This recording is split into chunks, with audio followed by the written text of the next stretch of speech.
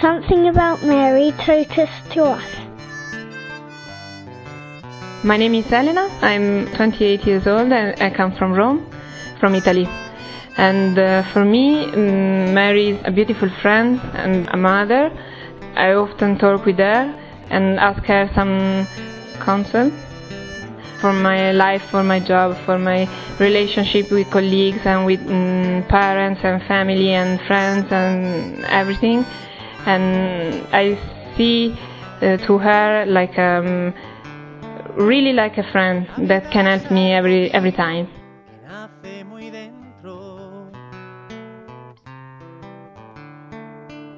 Il mio nome è Elena e ho 28 anni e vengo dall'Italia, e per me Maria è una splendida e carissima amica e una madre a cui posso chiedere consiglio in tutte le situazioni difficili e guardo alla sua vita per capire come comportarmi con amici, colleghi, parenti, in tutte le situazioni della mia vita e nel mio lavoro.